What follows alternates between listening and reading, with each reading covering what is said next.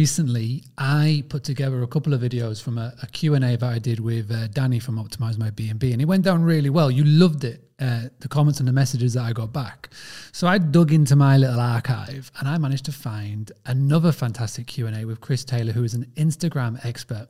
These videos are going to be packed with information, so please do take note. They're short, sharp, to the point, but they will give you all the tools and the tactics that you need to make Instagram work for you and your hospitality business. So please do stick around. Before we get started, Uplisting are sponsoring this episode. Uplisting, fantastic PMS. They're guaranteed that you will never get a double booking. They are all about the direct bookings. They've recorded some really big numbers. They've got some fantastic people that I know quite well that rave about it. Shamil May down in Birmingham. We've got Ryan Luke, who's now using it up in Newcastle, Luke Holmes. So again, please do go check them out. Boostly.co.uk/uplisting, UPLISTING. And without further ado, let's get on with today's lesson.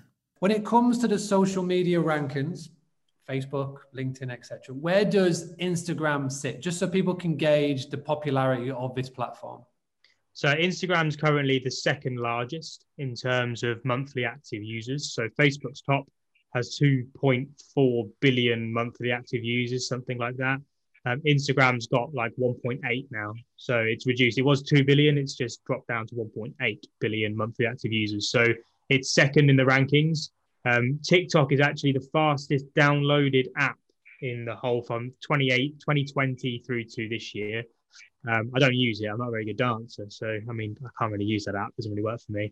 But yeah, Instagram is second on the list. It's just the one, right? So for me, I talk about this a lot, just briefly to cover it. So there's a big difference between social media and social networking. And actually, the platforms that provide the perfect balance are the ones where we need to be focusing on. Now, what I mean by that is social media is where we produce content and it stores on the platform. So what we want is to have the best potential for what we call organic reach. So natural ability to reach people that are following us or not following us via hashtags, which I'm sure we'll go into in more detail. And then the networking aspect is actually where we spend 80% of our time now. So the networking is actually having conversations with people in direct messaging, looking to understand if they have a problem that we can solve. If they have the problem, we can convert into a prospect and therefore turn into a customer. So again, depending on what business you're in, or irrelevant of what business you're in, like the platforms that are going to be around forever, the platforms that are going to be sustainable are the ones that have the perfect balance between social media and social networking capabilities, which is why I love LinkedIn and Instagram so much.